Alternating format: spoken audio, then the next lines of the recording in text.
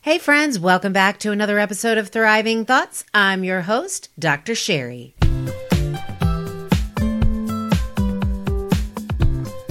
Have you ever asked yourself, why me? In fact, maybe you have asked yourself that this morning. Maybe you're going through something right now. I mean, we recognize that the country and the globe in general, we're going through some pretty tough times. But, you know, my concern is with you individually. What are you going through right now? And have you ever asked, why me? I know I have. And that's why I invited my friend, Dee Bourgoin. She is a compassion expert and author of 28 Ways of Compassion, which you'll want to stay tuned to hear a little bit more about what that's about. Dee challenges us in this conversation, not just through expertise and through passion, but through personal experience of her pivotal transformation in life from a struggling or surviving thought world to a thriving one. When she asked the question, why me? And was responded to with a question directed back to her, why not you? Dear friends, in this conversation, we discover that whatever your disability is, be it financial, relational, emotional, physical, or spiritual, whatever that is, it is your gateway to opportunity, your gateway to a life that thrives. And I pray that you choose that today. Please do lean in and listen now from my dear friend, Dee Bourgoin, and compassion expert. Why not you? My first question for you is, what are you thriving in the thick of right now?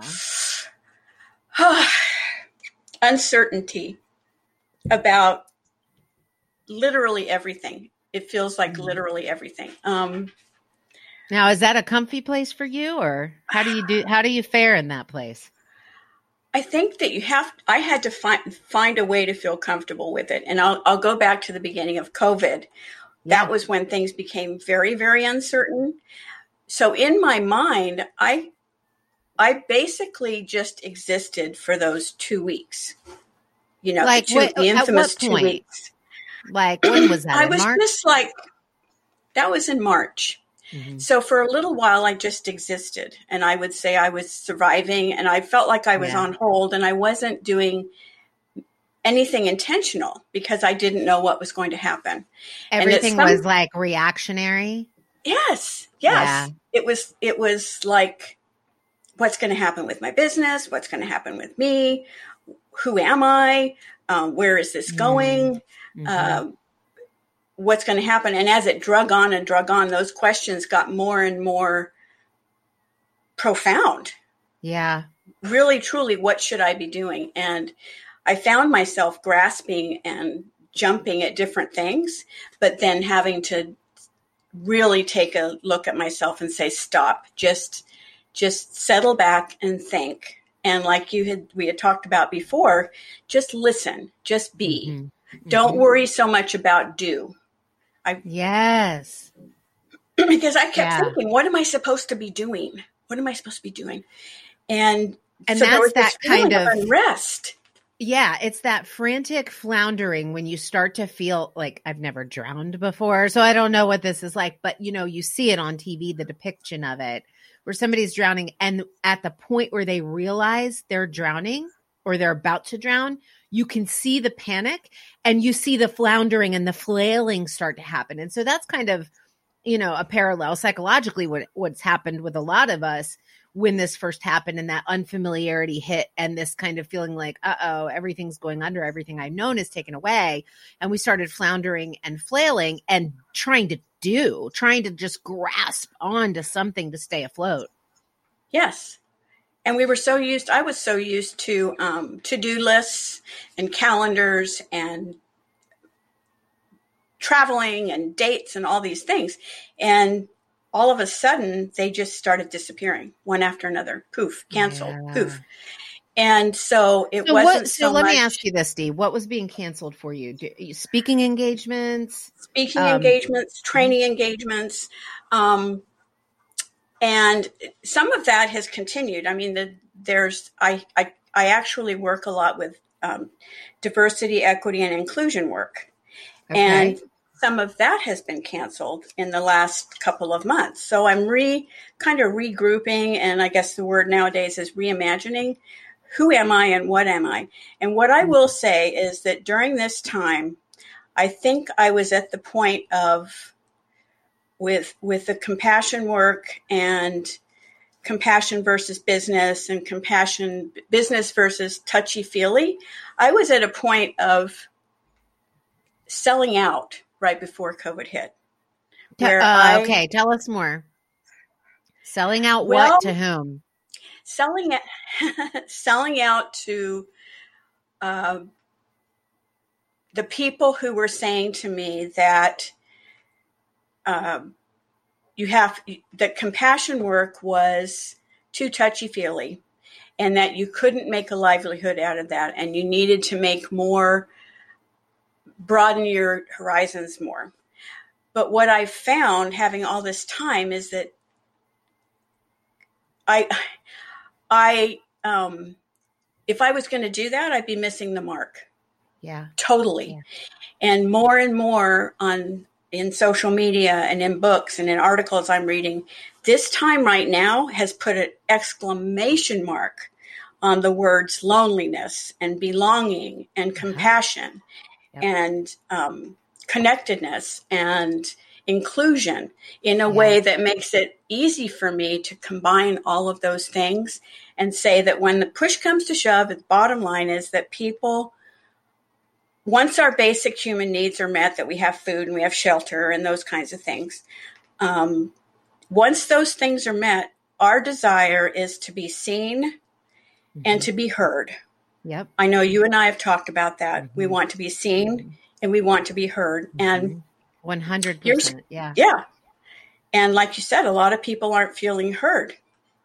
So listening and then hearing, both hearing what other people are saying, and we'll get to this, I'm sure, later, but hearing what you're saying inside and what you're feeling, how you're being instead of doing. I've been working with a lady who does somatic work, SOMATIC. Maybe I'm not saying it clearly, but no, that's right. Yeah, somatic. She's a somatic of the body therapist. Yes, and we have to listen not only to others, but we really need to start with listening to ourselves, which this time has given us. Yeah, I want to back up to that though, because you hit on something that is a fundamental prerequisite for what we're talking about. So you talked about several different things in there, and I'd like to kind of just draw a silver thread through those things. So one of the things is, if you come to a place of unfamiliarity, there is a temptation to distract yourself with the doing, right? And when we when we distract ourselves with the doing, it is then very both easy and tempting to what you referred to as potentially sell out something that is a passion or is a calling, however you want to put it for you, of yours. And in your case, this work with compassion, which we'll dive into here in a little while. But what's the difference? What kept you from, you go into this feeling of unfamiliarity, and then this kind of flailing and doing, bordering on potentially selling out? What was the catalyst for you that said, I know you mentioned some of these themes came up, but it has to be more than circumstances, my guess, Dee, that served as a catalyst for you to remain true to what you believe your life's work is, as opposed to selling out?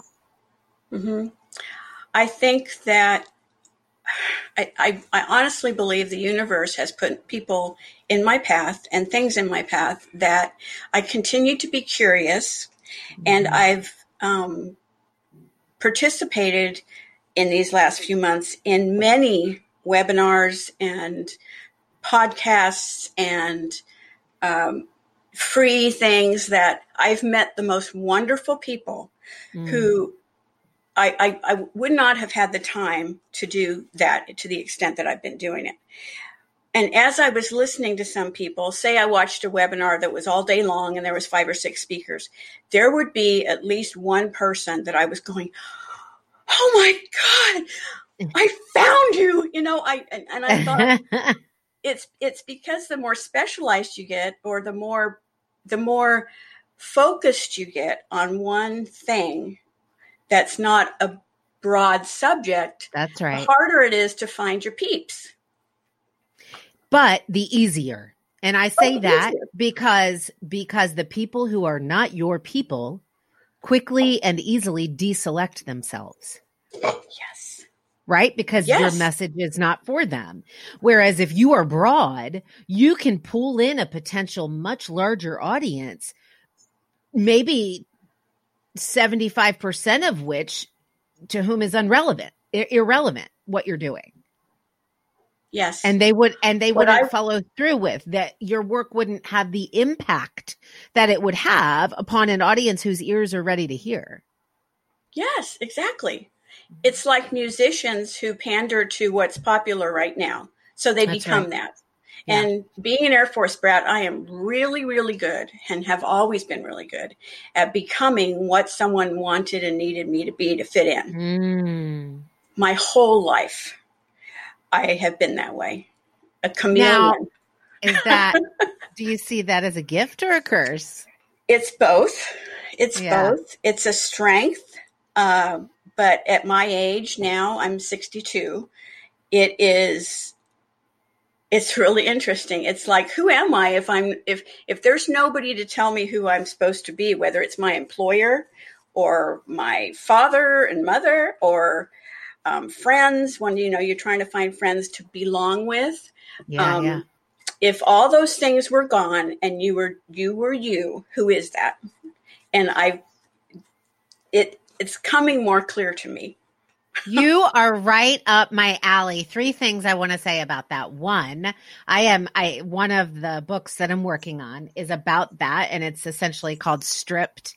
When you're stripped of all of the things that you think you are, or that you think you should be, or that the world thinks you should be, what's left, right?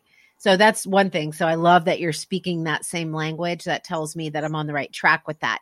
2, there's something really important that I heard you say that I know people are listening are going to connect with.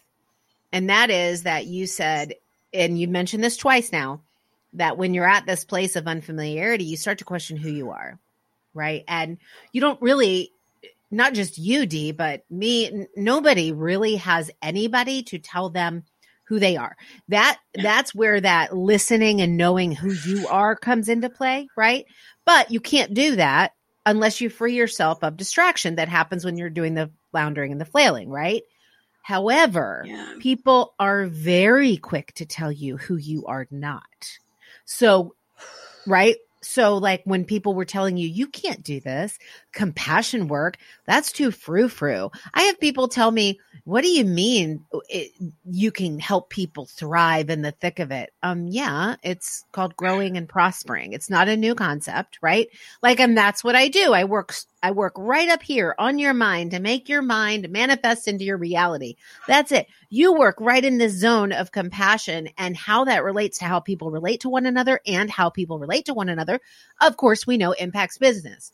So my point is that people are quick to tell you when you have, it's like that is your indication that you've hit on a piece of who you are. When there is something that you want to do, that you know you want to do, that you feel compelled to do, that there's this message or this theme or whatever it is that keeps rising up within you, and that's the path that you want to go. And then you have people naysaying. To me, Dee, that's the clue that you found the it. Is when the naysayers start coming out saying, you can't do that. That's good to hear. I've been working on this as a business on and off for 5 to 7 years. And what keeps happening is I make some headway in terms of building something. And then what has happened is that I've been working with a company and they say, this is great. You're great at this or that or the other. Why don't you come to work for us? And so I have said, all my fear has come rolling forward and I've gone, oh my gosh, steady income. oh my gosh, what's that? A paycheck and right. every Benefits 2 weeks there would be paychecks and stuff. And I've caved. I've done it. And my husband has told me, if you do that again, I'll divorce you, because he's so supportive and he sees in me what I can barely see. But the more I connect with people just beyond the people who I'm told, oh, you have to connect with these people and these people and these people. The more I'm just myself, the more I find people being attracted to the conversation and doing things with and for me that I never could have imagined, that I never could have, like you said, I never could have asked them for it. Mm-hmm. Never. But they're offering it. Yeah. And right. That is an amazing feeling. Yeah. Well, you're staying the course. You're staying true and not selling out. You're staying true to who you are despite the naysayers. And I keep bringing that up. I don't typically like to focus on negative things, but to me, I see naysayers is not a negative thing. I think it's a positive thing, because I think, again, it's that road sign that you are on the right path. It goes back to my little motto, which is be deliberate, look reckless, right? When you are deliberate about something, when you're committed to something, when you've found your it, you are going to look reckless to other people. Yes. Yeah. And I hear all these certain voices in my head. You know, my father, who was he had 2 jobs in his life. He worked for the Air Force for 20 years and he worked for the state of Nevada for 20 years. Wow. And he was so focused on security that and the other thing he did was he constantly was putting into my mind, you are the future executive. You're the future executive. Maybe I didn't want to be an executive. You know, here's 21st birthday, a new briefcase with to the future exec on it. Oh my goodness. So I just was put into that, and exec and compassion. And that comes from the compassion work is so deep within me. And goes in so many directions. People get turned off by that word, but it really is about belonging and inclusion. And I'm getting teary, overcoming loneliness. And it doesn't have to be huge connections. It can be, you walk in a bookstore and you smile at somebody and they smile back at you and there's a connection. And then you feel like, okay, I belong in this bookstore in this moment right now with this human being. Yeah. It doesn't have to be huge. That is such a beautiful key. I think so many times when we're looking for our it, instead of just living in it in the seemingly smallest of moments, which actually we have zero ability to see, nor do I believe, do we have a right to access how far reaching that little one small moment can be. Yes. I don't think that's our business.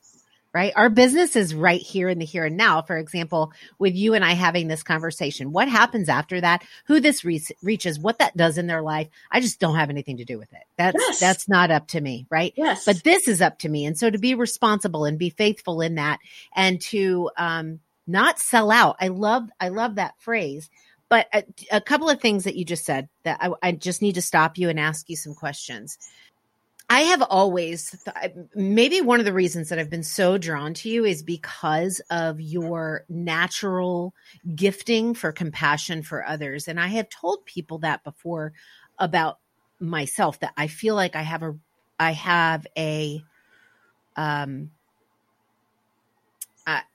just such a strong pull to loving other people, that I just love them. And I love people who are deemed unlovable. Like, that's just who I am. It's just in my blood.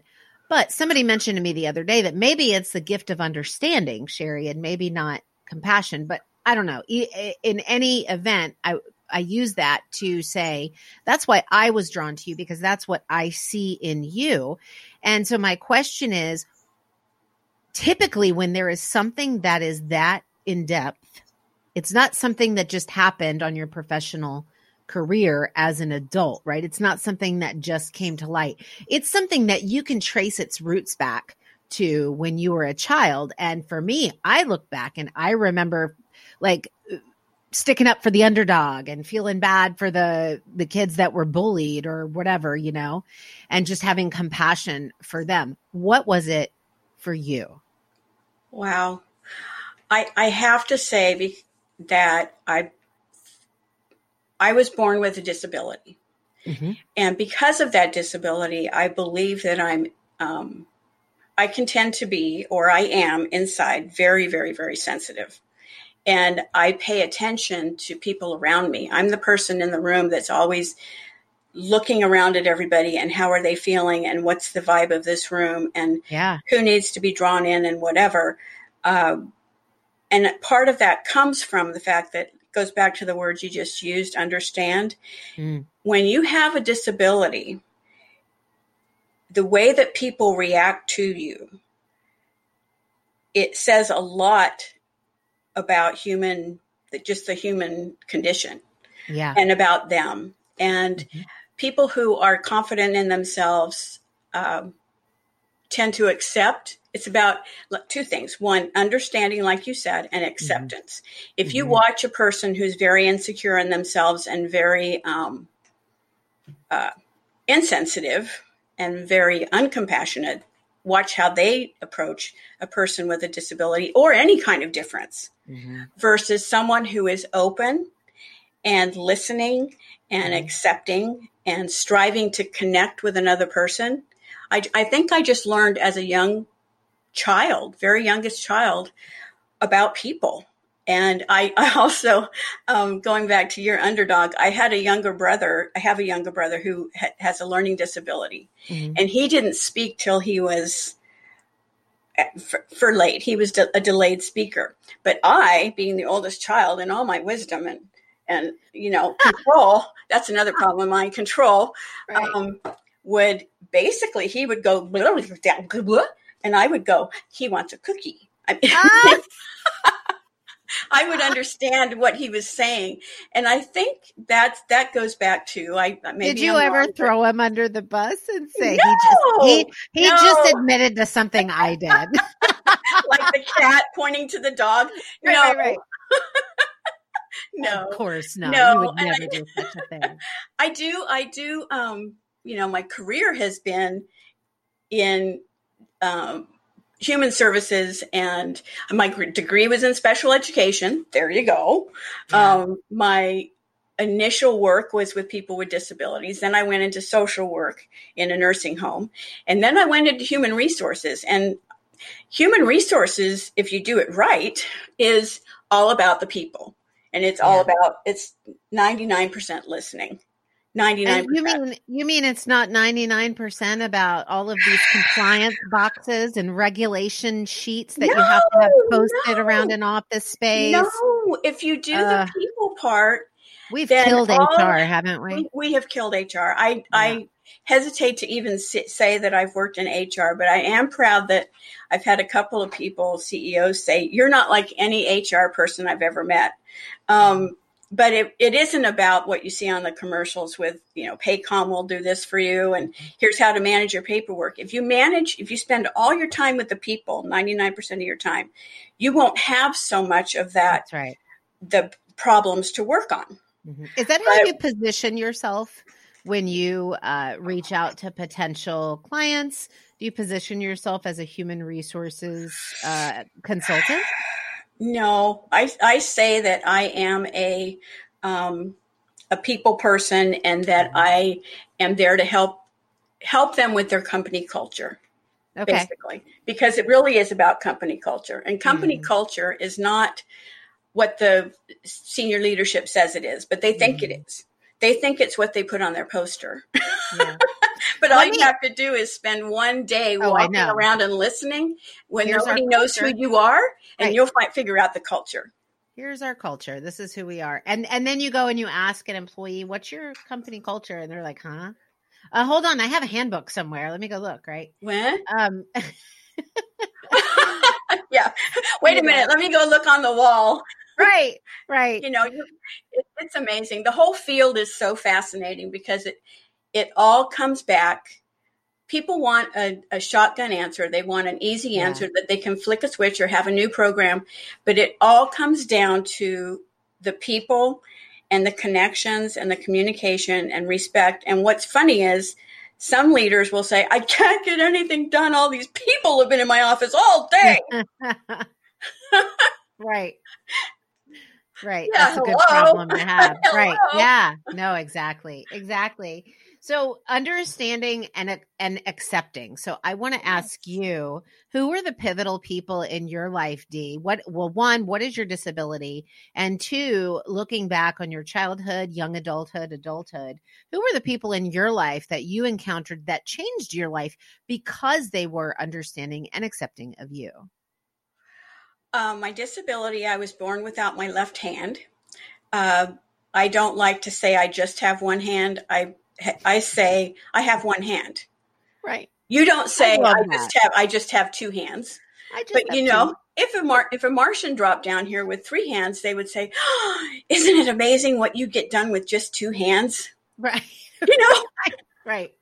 And yeah, that's good. I had parents who were coached by my grandfather. Mm-hmm. I don't believe that my parents, bless their little hearts, bless their little pea pickings, would have had the wherewithal to deal with me as a first child being born with a disability and what to do about it. But your grandfather did. My grandfather did. He was a medical doctor. He was there when I was born, and he said, your daughter has one hand, and you are not going to treat her any differently than if she had two. And I don't think if he hadn't been there and constantly reiterated that message, he was my biggest cheerleader my entire life. And I didn't even live near him because he was in the Army. They were in the Army and we were in the Air Force. But I've eliminating that word from my vocabulary. Yeah. His presence in my life, even from across the world, was more significant than the presence of other people some of whom were right next to me. He was, he's the one who pulled out the dictionary and said, the definition of a handicap, read it. And it was a race or contest in which an artificial disadvantage is placed on a superior contestant to equalize chances of winning. Okay, say that. Break that down for us one more time. Okay, a handicap, if you think of horse racing, but then apply it to life, it's an artificial disadvantage.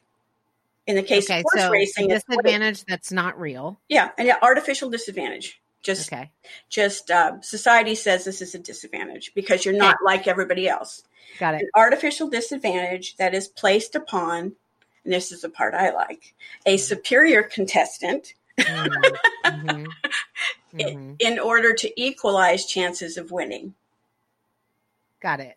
In horse racing, they weigh everybody and they add weights to the horse and rider together that is underweight.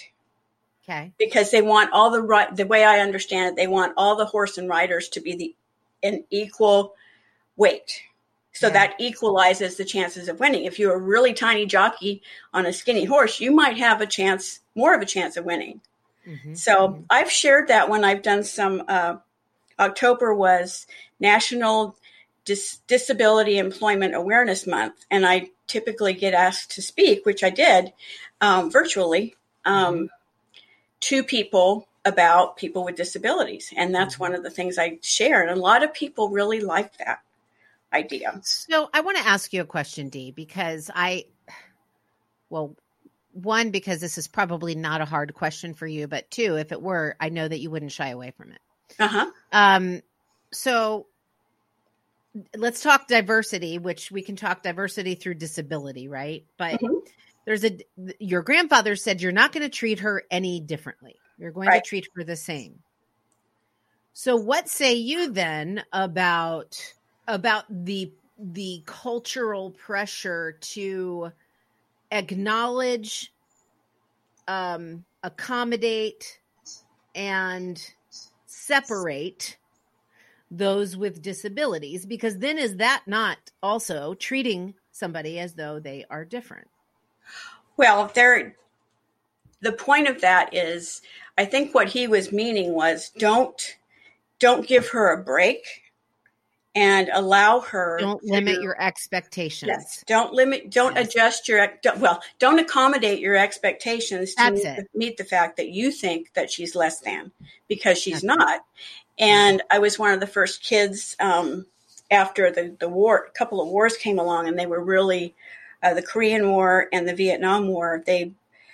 A lot more prostheses were being developed because there was a lot of soldiers losing arms and legs. So I was like the first or second. I think I was the second, because I've met the first one lady at UCLA who was given a prosthesis. You're kidding me.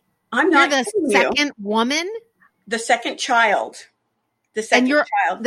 And you're only 62. And I'm 62. You're not 162. You're 62, and you were the second child to be given a prosthesis. Now, how old were you then when you got that? They gave it to me when I was just a toddler, so that could be part of my weight. And the project was called the CAP project, the Child Amputee Prosthetics Project. And they were checking to see if children could adapt really early, like when I was learning my balances and stuff, to a prosthesis.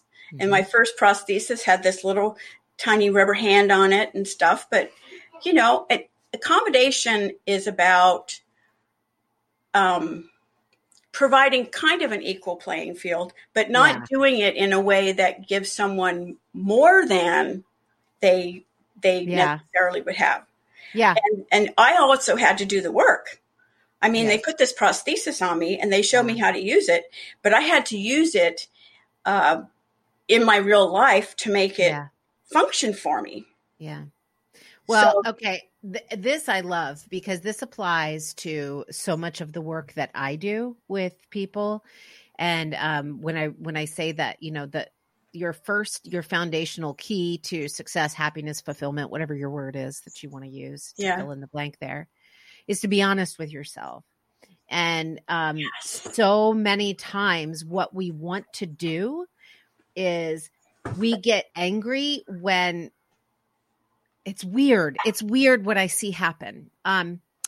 We get indignant when other people think less of us, yet far too often, and I'm not speaking specifically just to physical disabilities here. I'm talking with things that people have given a name and a force to, of things that come into our lives. And I mean, it could be from grief to anxiety to whatever it is. Yeah. How we don't want other people to judge us for that. We don't want other people to put limitations on us. We don't want other people to think less than.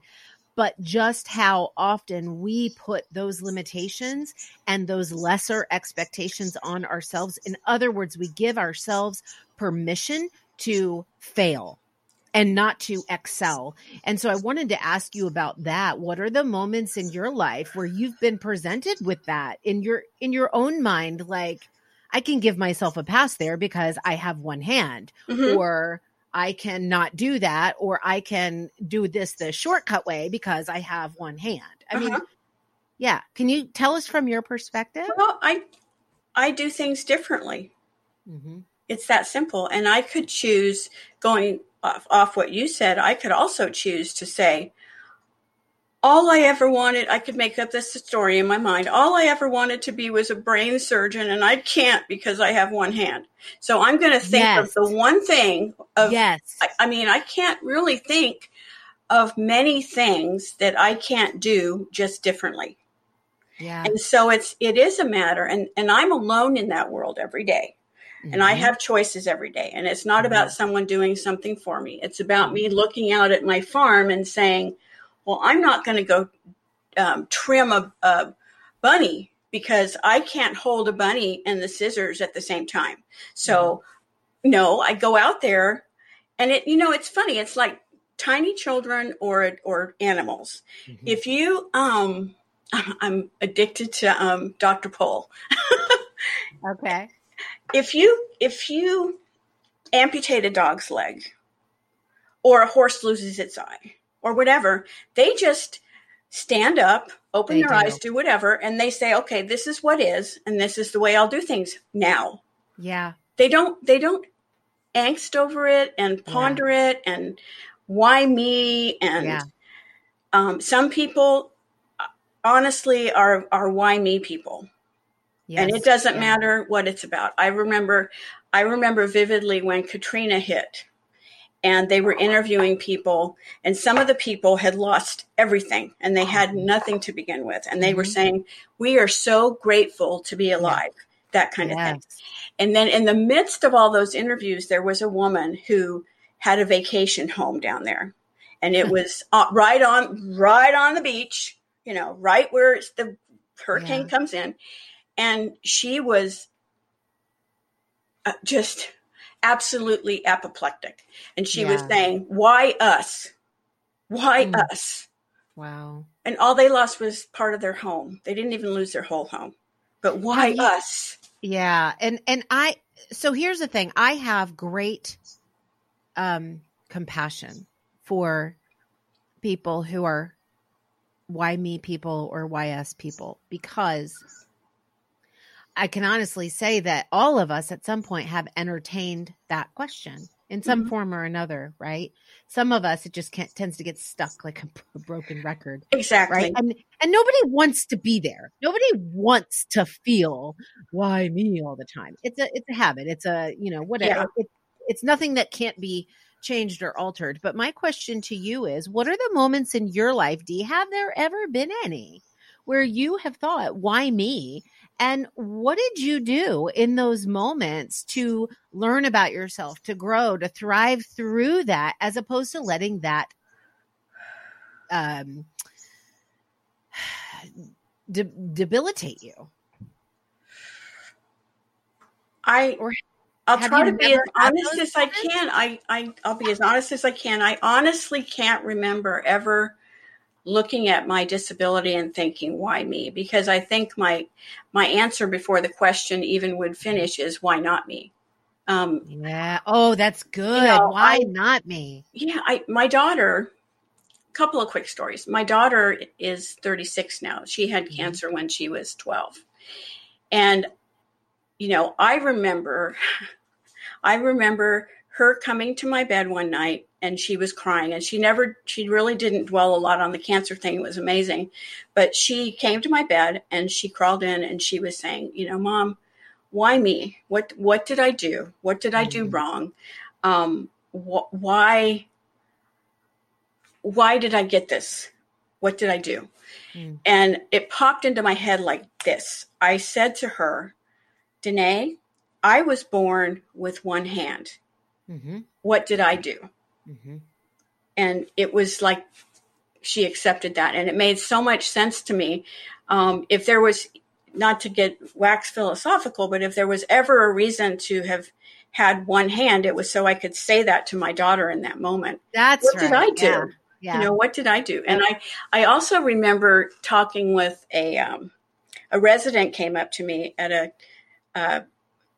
retirement community that I worked in for many years.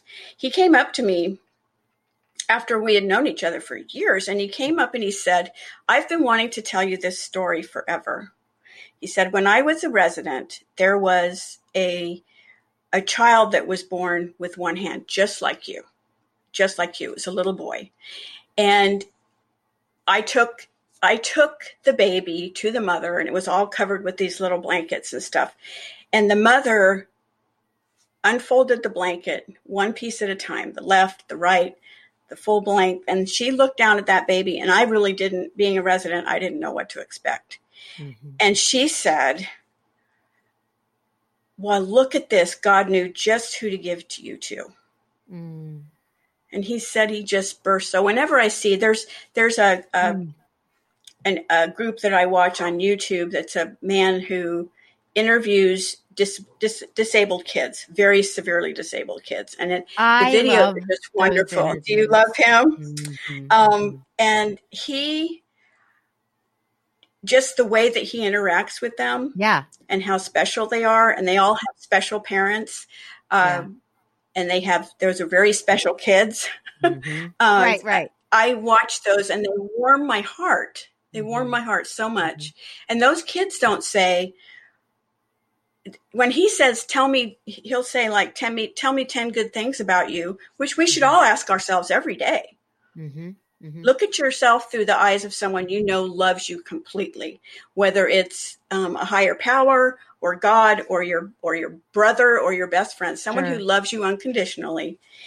And what would they say? What would they say about you? And look at yourself that way. Yeah.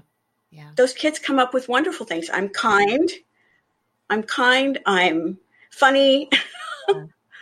Well, let me ask you this, and you may have already addressed it because you talked about your daughter and her, being diagnosed with cancer at the age of 12 and you being born with one hand. So that was going to be my question is, what do you say to somebody who says, yeah, I get it, but you've always been this way, Dee. You don't know any different. Right? That is true. This thing happened to me now, and that's what's making me a why me person. Would you say the same thing you said to your daughter? Yeah. I thought so.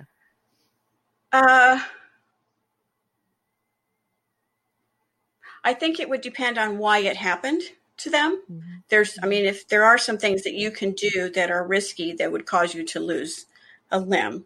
Mm-hmm. But I think so many times, I don't know if I've ever told you this, Sherry, and you can cut this out if you want, but I'm in recovery. Mm-hmm. And the serenity prayer comes up so much for me when I really get to a point where I can't decide, what should I do? What am I doing? And I just will say the serenity prayer over and over. Mm-hmm. God, grant me the serenity to accept the things prayer. I cannot change. Yeah. And that's one thing. If you can, there's so much regret involved with being in recovery, but there's also regret for people who look at the past as in having not had a disability before.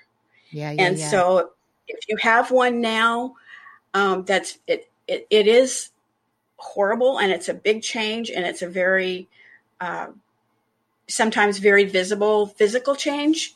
Mm-hmm.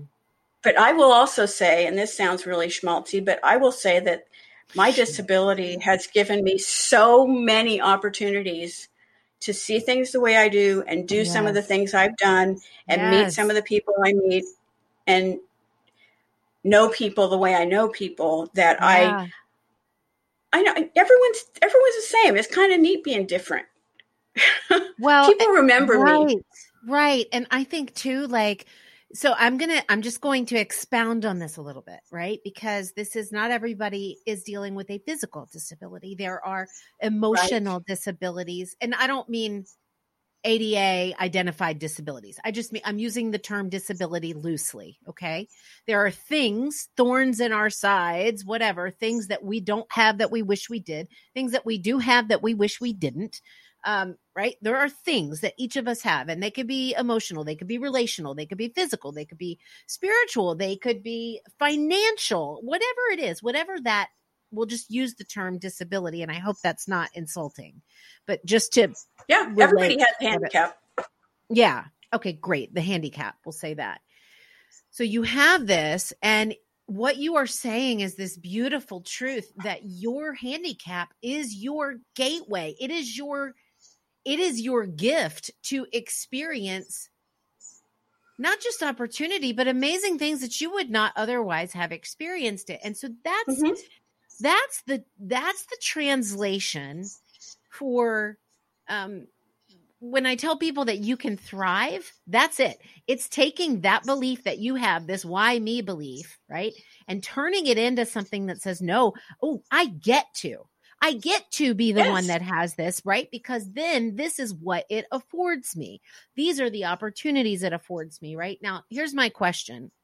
And I wish I could talk to you all day about this because this is, could be on so many different levels. We could dive even deeper into this. But my question for you is, in your work with diversity and equity and inclusion, how are you translating your physical disability into working with workplace teams on this issue of compassion? Mm-hmm. I translate it in a way that is, we are all special. Every single person in this universe right now who has ever, and everybody who's ever been and everybody who's ever going to be is unique. Mm-hmm. And we continue to try to compare ourselves to some That's right. norm, whatever that is. Mm-hmm. And the truth is, there has never been two equal, identical people ever. Yeah. Ever, even if you're identical twins. So each of us have the ability to have this adventure that you're the only one that can have. If you lose your arm today or you lose your hand today, yes, your life is going to be different, but it's a different adventure you're going to have. It's a different life you're going to have. And if you can enter it with a curiosity about how to make the best of this and be the best you as this, and bring yourself to that, and face it head on. It is. It just is. I can't change it. I have wonderful interactions with little kids. I think it's a matter of having. That said, there's no such thing as perfect days. We have to have compassion for ourselves. And yes, for the moments that I feel energized and positive and waxing philosophical, there are those moments when I think it would be so much easier if, but I don't know that it would be. If this was different or if this was better. Yeah. Well, and I think this is kind of an anecdote. When I was a little girl, I can remember, I think this goes to our expectations. And I know a lot more about expectations and what's realistic and what's not. Yeah, but I can remember as a little girl, I went to Catholic school. And every night I can remember going to bed and praying to God, please God, let me, and this is the truth. Please God, let me wake up with another hand. Now, your poor little heart. Oh my goodness. And I think about that and I think, every morning I'd wake up, look down and go, well, there's God again, letting me down. But when you think about some of the things that we pray for that are so unnecessary, unimportant, and excuse me, but unrealistic. Yeah. Right. Nobody's going to, God can work in wonderful ways, but he's not going to slap a hand on the end of my arm. He's just not, it just doesn't work that way. It doesn't work that way. So what he was saying to me was, you're fine. You are how I intended you to be. That's right. You are who you're supposed to be. And you're where you're supposed to be, which leads me to another quick story.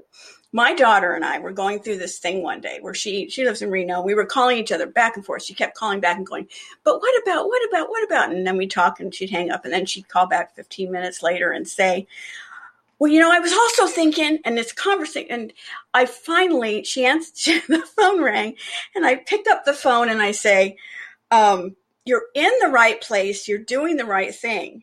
And there was this long pause and this voice said, I think I have the wrong number, but I really needed to hear that today. Oh my goodness. Was it like some complete stranger? Some complete stranger. That is sublime. Oh my goodness. That's fantastic. That's a God thing. Yeah. Yeah. It totally is. That's the universe telling her through me. Yeah. That, you're in the right place. You're doing the right thing. Can you imagine someone answers the phone like that? You're like, and you're like, is this God? Am I talking to God? Like, how did you know I needed to hear that? Right. Yeah. That's amazing. Hey, listen, Dee, we're about out of time and I have 3 questions for you because I don't want to miss the opportunity to talk about this. So tell us about your book, 28 Ways to Compassion and where we can get it. Okay. My book is 28 Ways of Compassion. And it is basically a workbook. It has 28 days of exercises so people can learn to practice and make a habit of compassionate ways. And I wrote it by studying what compassionate people do and breaking it down. And here's a month of exercises that I'm using with leaders and then individuals and teams and so on and so forth. And you can get it on Amazon and Barnes & Noble. Okay. So I'm going to put those links in the show notes for people. because I love the idea. I will say this though, and I don't know if you've ever heard this from another reader. So when I started to read your book and I started to work through it, I felt like I needed more than a day with each thing. I felt like I needed a week to really, to really meditate on it, to really go and practice it, to really incorporate it and make it become a habit. That was just me, but I could be a slow learner, Dee. So that's a great comment because I haven't heard that, but I will encourage people that you have the permission. Mm-hmm. It's called 28 ways. It could be 28 days for you, or it could be 2 days on one thing, 3 on another, 1 on another. That's a great comment. Yeah. Yeah. Okay, great comment. Good. So here's my other question. So you go in to do work with teams. Hi, Leah. I see you. I'm sorry. My little hound dog just came in to say hi to me. I see you, babe. Mine's still asleep. He's snoring. I hope you can't hear it. So my question is, who's your ideal client? What type of business is your ideal client? And how can they get in touch with you? How can they learn more about what you do?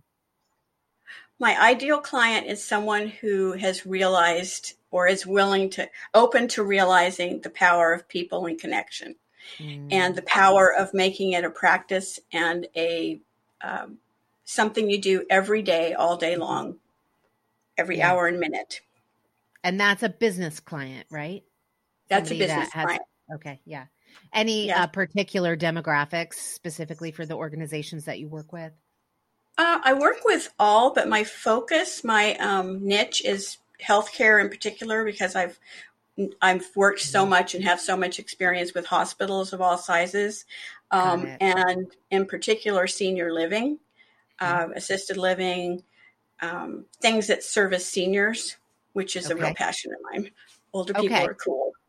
That's good to know. Hey, I'm going to put you on the spot with this question really quickly. So in your work that you've done with organizations on compassion and, this diversity and in inclusion, not exclusion, inclusion and equity is where I was going with EC.